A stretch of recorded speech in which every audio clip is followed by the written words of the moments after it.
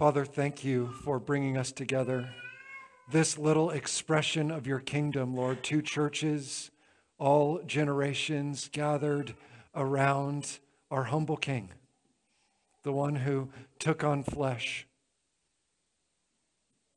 in order to bring us back to the Father. What a gift. Hallelujah. Lord, would you have your way in the preaching of the word? In Jesus' name, amen. Amen. Well, here's my confession to start. I, for much of my life, found the whole hullabaloo around Christmas a little tiresome. The dressing up. Speaking of dressing up, I mean, the blazer that just walked in is worth all of us. Yeah, I wouldn't have liked wearing that as a kid, although Christmas next year, someone, please.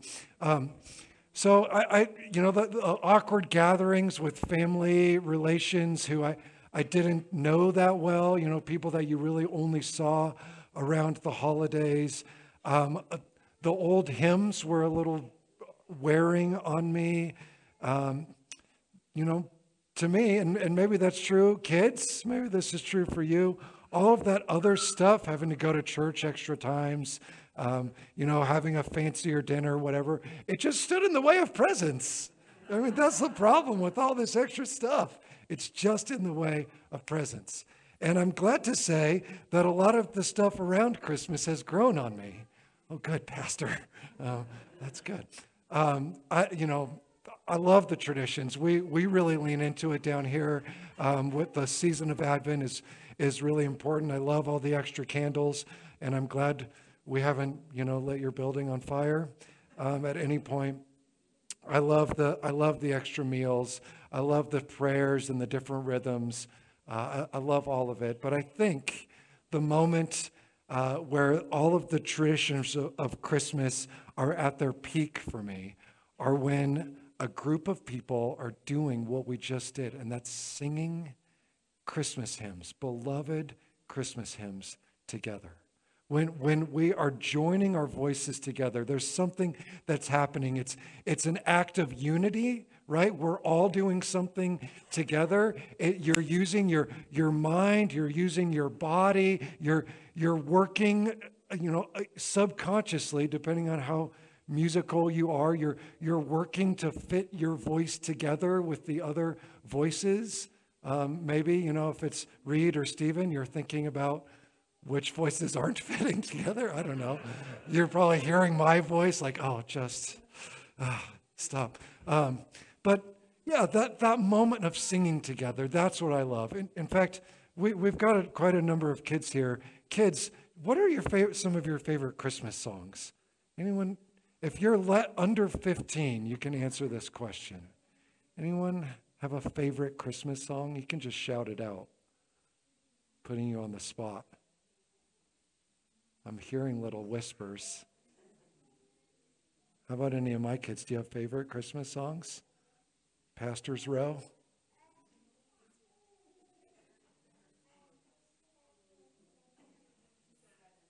Rudolph the Red-Nosed Reindeer. Good. That's my daughter. All right, good. Any others? Any other favorite Christmas songs? How about adults? What are some of your favorite Christmas hymns? Oh, yeah. Squishmallow? Favorite Christmas gift? Yeah. No, we had some Little Drummer Boy, yes. It always weirds me out that song is often, the recordings of that song often don't have any drums in them.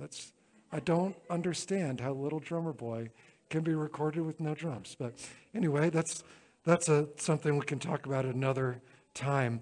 That moment when we're singing together, it's a peak for me. These songs echo through the decades, through the generations. They tie us together with our parents and our grandparents. I especially love some of the more Advent-themed songs. O Come, Emmanuel is at the top for me. Come thou long-expected Jesus. That song, dig into the words of that song. It is so good.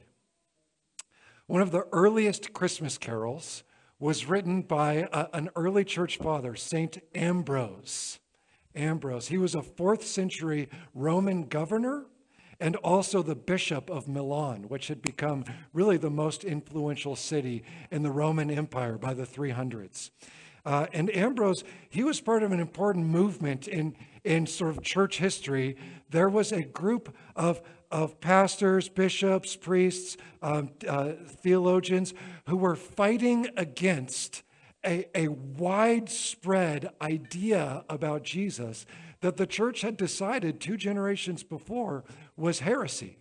It's an idea called Arianism, all right? And I'm not talking about an ethnic thing, but the teachings from a man named Arius. And at the beginning of Ambrose's life, when Ambrose was born, the teachings of Arius, they had the day for the church. Broadly, this is what the vast majority of Christians, political figures, bishops, they had bought into Arius's teaching. Now, what was Arius's teaching?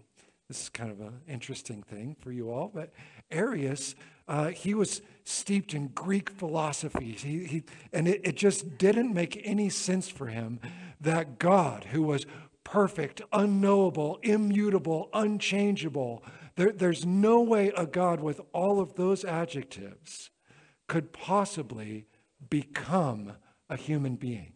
That just did not make any sense to Arius. He said there's no way Jesus could be equal with God. And therefore, Arius taught this just subtle twist on the scriptures, that Jesus was actually the first and greatest creation of the Father. You know, he was the firstborn son, you know, the first fruits, and he kind of leaned into some of those scriptures. So he taught that, and it made sense. You know, there are teachings now today that given the sort of common philosophies that are out there today, there are teachings that are a step removed from scripture that a bunch of Christians get into now, because it's our logic. Will this fit Greek thinking logic? And so all over the place, people bought into it. And it turns out, do you guys know when most of the early Christmas traditions began? In reaction to Arianism. They were trying to create traditions to teach the truth.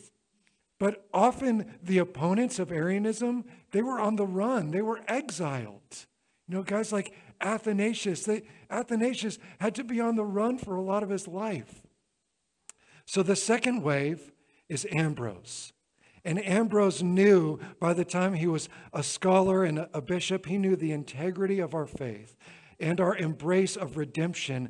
It stood on a razor's edge. If Jesus wasn't God, but rather some sort of demigod, then Ambrose thought polytheism had a foothold in the church, and we would never fully grasp what God had done for us in Jesus. Only the incarnate Word could provide atonement. The power of the gospel demands that we get Christmas right. It matters what you sing. It matters what you sing. It matters that you think about what you're singing. The way Ambrose spread the truth far and wide, joined a tradition that was as old as Moses, embraced by David, beautified by Mary, who we just heard her song, and celebrated by Paul. Ambrose wrote a song. That's how he tried to change the tide, to turn the tide. Here's his song. I think we have it up here. It's called Savior of the Nations Come. I'm not going to sing it. I'm just going to read it aloud for you. Savior of the nations, come. Virgin's Son, make here your home. Marvel now, O heaven and earth, that the Lord chose such a birth. Not by human flesh and blood, by the Spirit of our God was the Word of God made flesh. Woman's offspring, pure and fresh. Wondrous birth, O wondrous child of the Virgin undefiled, though by all the world disowned, still to be in heaven enthroned. From the Father's throne he came and ascended to the same. Captive leading death and hell, high the song of triumph swell. Praise to God the Father sing. Praise to God the Son, our King. Praise to God the Spirit be ever and eternally. Do you hear the rich theology Ambrose is giving us in that? It's a lovely doxology at the end, too. I mean, he wants, if he can get the people to sing the truth, they will start to believe it. And that same idea works in reverse. If we sing things that are slightly off, we start to believe those things. Because in times of struggle, in times of celebration, what do human beings do? We sing. We sing. We think of songs that we give in church down here. We think of the songs that we give as tools that are filling your tool belt to use in times of crisis in your life. So the first Christmas hymns were, like Ambrose's, a celebration of God's merciful action and a correction of the error. And the scripture we heard at the beginning is arguably the very first Christmas hymn. Mary, during her pregnancy, sings this beautiful song about what has happened to her, what's going on. And her song is also, probably unbeknownst to Mary, a correction of a common human error, something that we always forget. You see, in Mary's day, as in now, the pervasive theological error that attacked the truth about God the way termites attack a home structure was pride. Pride. Perhaps we don't realize that pride is a theological problem. It's a problem in our ideas as much as it's a sin of the flesh. Yeah, there's common pride. We know like common pride when someone's self-centered, they're self-reliant, they glorify themselves, and we know about the rejection of God's holiness, his provision and glory. But there's a more subtle pride that gets into our theology, into our belief system. It's a pride that equates benefits in life with blessings of God. Thinking, because these good things are happening to me, I must have done something right. I must have impressed God somehow. And so he's rewarding me with a big bonus from work or whatever. We tend to think we are somehow earning better things in our life. That's a theological error. And Mary's song is correcting that error. We don't know much about Mary, except she was a young Jewish girl betrothed to a laborer named Joseph, a descendant of David. And her response to her pregnancy is rightfully revered. I mean, Mary needs a lot of credit. Protestants, a lot of times we sort of avoid Mary because we don't want to sound too Catholic, all right? But Mary is worth a lot of great attention. I mean, who would receive the task that she was given with such humility and joy? Her well-being was at risk. Certainly, her imminent marriage was at risk. And if Joseph said, "That's not my baby," then her life is at risk. I mean, Mary is in a very difficult position. The absence of biographical details, like who's her family, all we know is her cousin Elizabeth, suggests that Mary's family was just normal. She was just a normal Jewish girl, just an average Jewish girl. She was never going to make it into the history books. Her family was never going to make it into the history books. There was no reason for her to be listed in genealogies or historical accounts. She and her family were faces in the crowd of the beleaguered Jewish masses. Hers was not sacrificial humility like Francis of Assisi, who publicly shed all of his wealth, and got all of this attention and built a following. Hers was everyday humility. She took her lot in life with a servant's heart. And yet she had an encounter with the Spirit that is unlike any other human being in history. No other human being has had an encounter with God's Spirit and wound up pregnant. I mean, it's stunning. Mary's song introduced the tone for her son's ministry. It reminds us that comfort, wealth, and power are not signs of favor or righteousness, that our God is the sort of God who becomes poor in order to redeem the last, the least, and the lost. This is what he's about. This is the message of Christmas. The bigger corrective that we need is that God becomes poor. He is sacrificial to serve. The moment that we lost sight of that, the moment we begin angling for power and privilege in Jesus' name, whether to gain elected office or to control the decorations in your church, that moment, our deeply held theology has gone off course. You see, Christmas is a wonder because in the birth of Jesus, we discover a God unlike any other. That's the God that we discover here.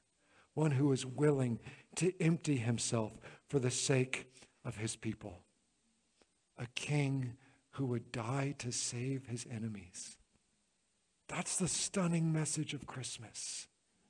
Born into poverty, born into anonymity for us.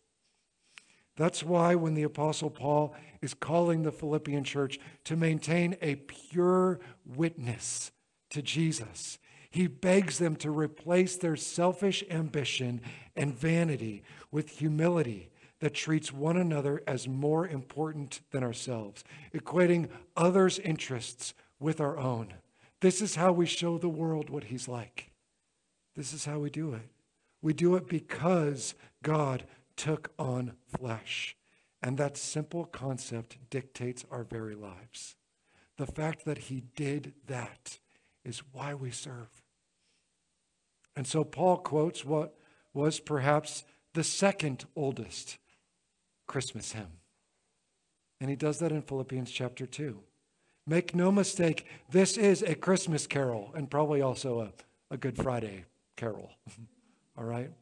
This is found in Philippians chapter 2, verses 5 and following. Paul says, you should have the same attitude toward one another that Christ Jesus had. And here he begins to quote the hymn. Here's the hymn. Who, though he existed in the form of God, did not regard equality with God as something to be grasped, but emptied himself, taking on the form of a slave by looking like other men and by sharing in human nature. Do you hear? That's Christmas, you guys. That's what he did. He humbled himself by becoming obedient to the point of death, even death on a cross. As a result, God highly exalted him and gave him the name that is above every name, so that at the name of Jesus, every knee will bow in heaven and on earth and under the earth, and every tongue confess that Jesus Christ is Lord, to the glory of God the Father. Christmas is worth celebrating because God emptied himself and identified with us. C.S. Lewis says it well. He says, the playwright has taken the stage. That's what's happened at Christmas. Yet our traditions, they have taken a turn, haven't they? They've become a little bit more arrogant. Lexus would have you celebrate by purchasing a new luxury vehicle for your beloved. I don't know who's giving Lexuses to one another on Christmas, but I hope you're also tithing, all right? Amazon, Walmart, Best Buy, they're thrilled for you to take on some debt to stuff the area underneath a tree that you've brought inside your house and balanced in your living room.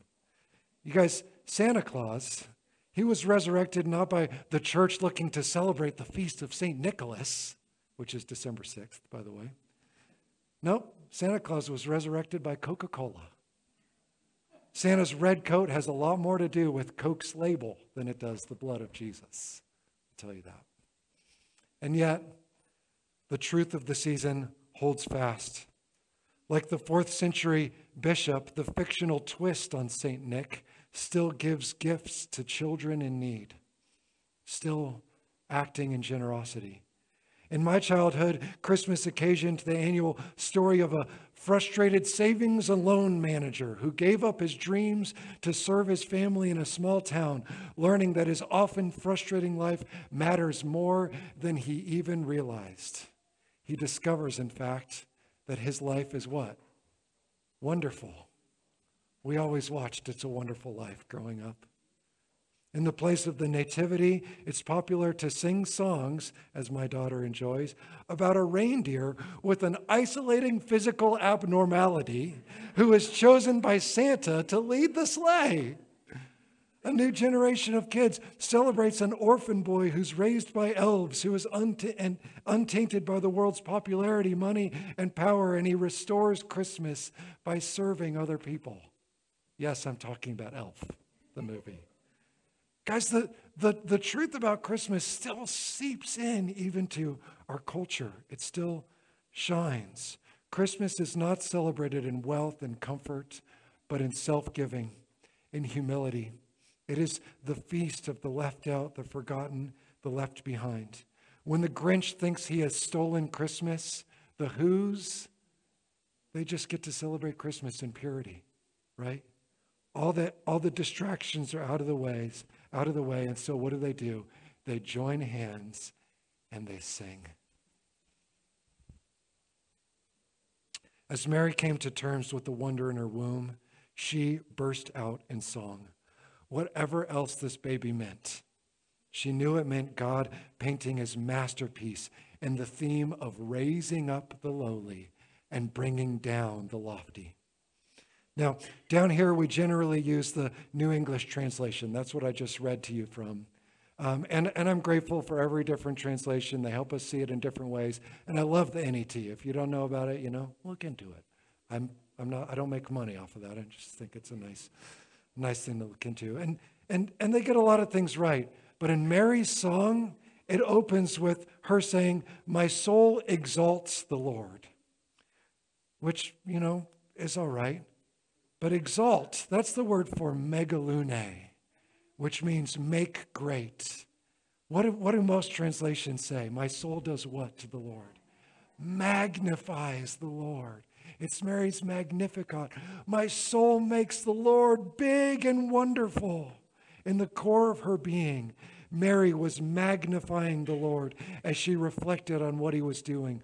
Her life is on the line, and yet her spirit is soaring. We can respond like Mary. How do we magnify the Lord? Is it when we've received everything on our wish lists? No. It's when we've put our very lives on the line for the sake of others. The way we serve one another and our neighbor, that's how we show the world what he's like. Followers of Christ, you have a privileged opportunity before you. Every one of you, whether you are rich or poor, whether you are dependent on government welfare, or whether you're living off of exceeding savings, every one of you is able to empty yourself for others. You always have something of yourself to give. That is how we live in celebration of Christmas. If there is any encouragement in Christ, any comfort provided by love, any fellowship in the Spirit, any affection and mercy, complete my joy and Paul's joy, and be of the same mind, having the same love, being united in spirit and having one purpose. Let our very lives confess that Jesus Christ is the Lord, to the glory of God the Father. That's how our souls magnify the Lord. And he offered us the true feast of Christmas at the Last Supper. As he gathered with his disciples around the table, he stunned them, rearranging the Passover traditions around himself, around his self-giving. And so he took the bread, and when he had given thanks for it, he broke it and said, "This is my body, which is given for you. Take this and eat. Do this in remembrance of me." And after supper, he took the cup and said, "This cup is the new covenant in my blood, poured out for many for the forgiveness of sins." Every time we eat this bread and drink this cup, we proclaim the Lord's death until he comes. And why was he born? He was born to die for us. He took on our flesh and he took on our sin and he dealt with it in his body. Here, friends, Here's where we receive the servanthood of Christ to share with the world. So the way we do communion down here is we go in a line that wraps around this way to your left, and then you can empty back to your seats this way. You come up and hold your hands like this to receive the bread, and one of our elders, Chuck, will place it in your hands, and then you dip it in the cup. I have both wine and grape juice. I'll be holding wine. Just let me know if you want to dip it in grape juice instead. It's no problem. Let's worship. Let's pray together, and then we'll worship as we come. Father, thank you. Thank you for all that you've given to us. Lord, thank you that you didn't just go out and get us something generic, Lord, an Amazon gift card, because you couldn't think of what we needed. You knew, Lord, that our desperate need was for you, was for reconciliation, was for atonement. You knew, eternal God, that the only way we could be back together with you was by taking on flesh, becoming one of us, and bringing us to yourself. And so, Lord, at this table, would you allow my brothers and sisters to join together with you to receive the true blessing of Christmas, the presence physically of Jesus himself. In Jesus' name we pray. Amen.